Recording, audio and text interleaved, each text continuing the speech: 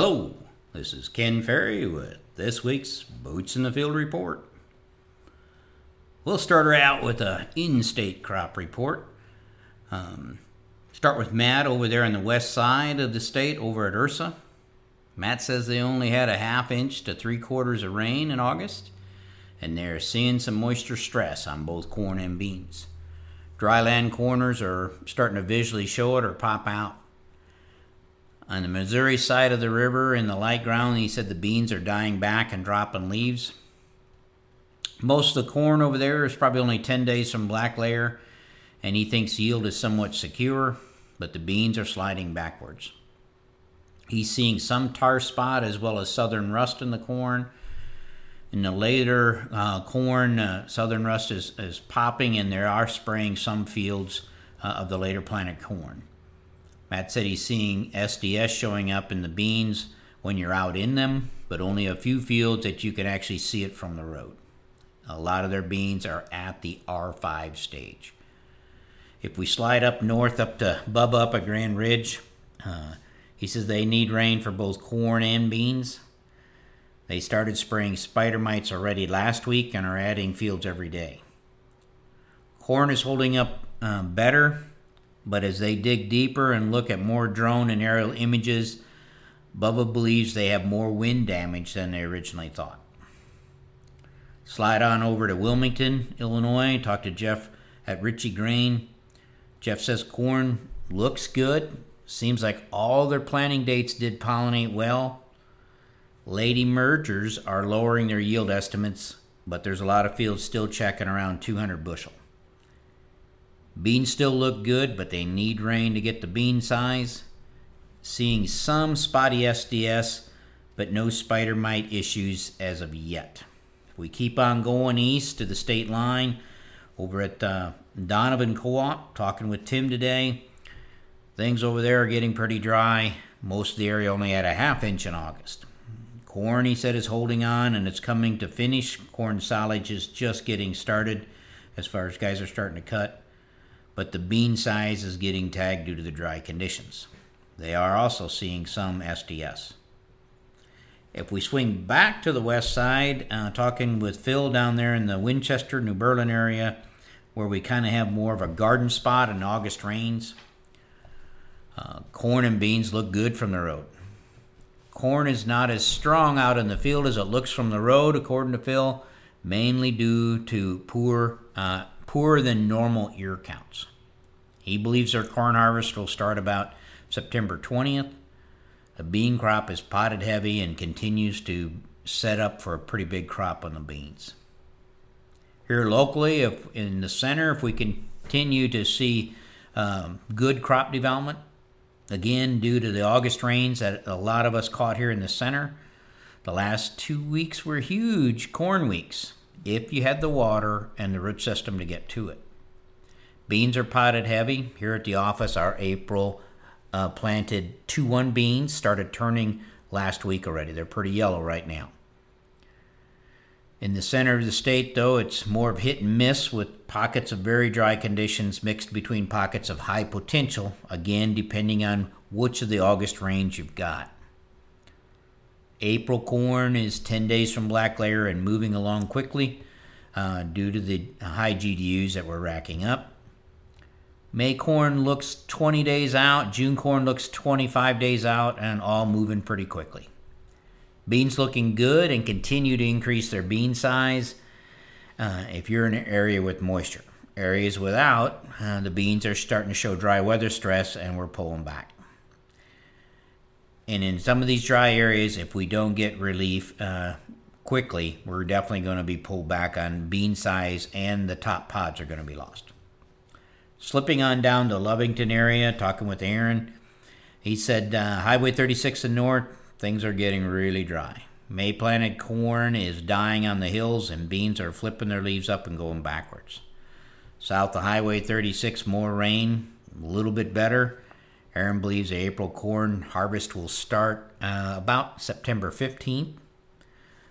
April planted 3-6 beans are now starting to turn. He is seeing some sudden death show up. June corn is still green, but the ear size will get clipped if they don't find some rains. Aaron's seeing similar results as most farmers who are doing actual ear counts.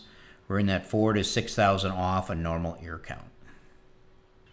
On farm visits the past 2 weeks, we've seen it all. If you were able to pick up 2 to 4 inches in August, man, you got a nice crop still rocking and rolling. And at the same time, we're seeing spider bites showing up in a number of soybean fields, and we are spraying in the dry areas. While some beans are far enough along they won't warrant spraying, stay on top of these beans right through R6, or you're going to end up with BBs. Stop mowing the road ditches.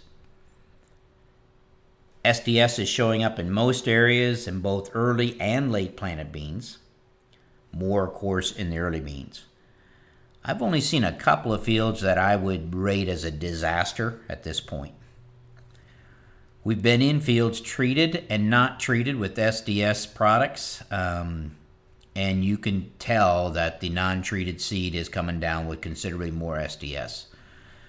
Again, the more stress we have in the area, the more you're also seeing it. In dry areas, the beans are getting dinged harder than the corn. Most April and May corn is far enough along that the daily water usage has dropped off. We may be taking the top out of some yield, but I predict there's still going to be some pretty decent yields. With soybeans in the dry areas, we're losing those top pods and we're losing seed size. In these areas, we have taken what was going to be above average bean crop probably back to average.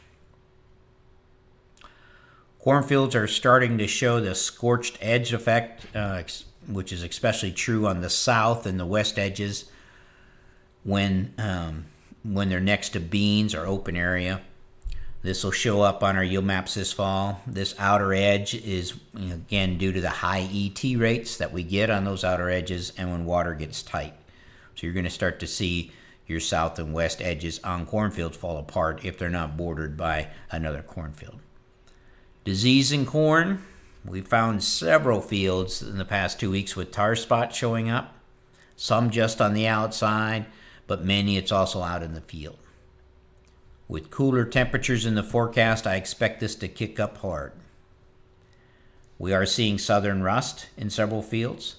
We don't see southern rust up in central Illinois that often, but this year is going to be an exception, again due to our warm temperatures. Coming out of some of these fields, your close is orange with rust. So let's watch the late May, June corn for both tar spot and southern rust, especially if you're in that area that got August rains, and this corn has some of the highest ear counts and still has some of the highest potential. It may have to be treated. Seeing some fields running out of N the past 2 weeks. Fields that run out of N and get caught in a drought will get hit harder. Fields with compaction came apart early and come apart fast when it got dry. One thing that seems to surprise growers on farm visits is the actual ear count numbers we're coming up with. Many of you have heard me tell about poor ear count numbers, but haven't dived into your own fields deep enough to understand what effect that has on yield estimates. When doing your yield estimates, don't use the small ears to do your kernel counts. When you have small ears that are harvestable, put them together to make the equivalent of an ear. So many fields we're putting 6,000 to 8,000 small ears together, or to make 3,000 to 4,000 actual ears. Do your kernel counts on the uniform ears and calculate that out against your adjusted ear count. Plants that are broke off at the ear node from the wind, give that a half an ear. I still see some good yields, but I'm not sure they're as high as some of you think. When a grower is talking to me about what he's finding in actual ear count, I know he has a handle on it. But when someone tells me the crop looks good and he has high expectations but doesn't know his ear count, it worries me that you may be in for an unexpected disappointment. Based on feedback, our virtual field day in Corn College, we believe it was a big success. We appreciate all the good feedback and suggestions on what you liked and what you'd like to see done different.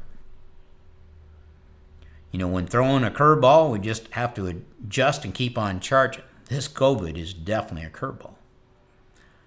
Based on your feedback, we realize in the future, doing field days live or virtual, there are some things we learned this year I think will help us make a better program in the future. Being a virtual event and you watching at home, we thought there would be no reason for breaks.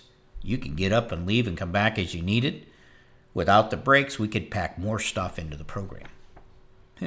Many of you in your feedback forms indicated that we missed it on that call. Sitting for 4 hours without a break was too long.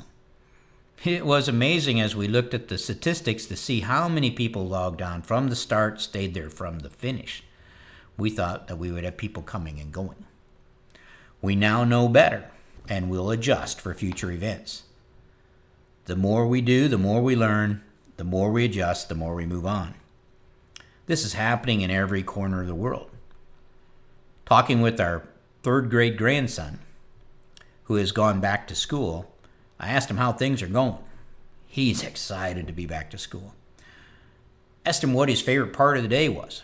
He said recess, because he could go outside and take his mask off as long as he stayed 6 feet apart from his buddies. Well, I said, what do you play at recess? He said, we play tag. I inquired, how do you play tag and stay 6 feet apart? Cole says, Papa, we play shadow tag. All you got to do is step on the person's shadow. So there you go. Even 3rd graders are making adjustments and moving on. To stay up to date, check out our website at croptechinc.com and subscribe to our podcast, Boots in the Field Report. Keep her safe, keep her moving.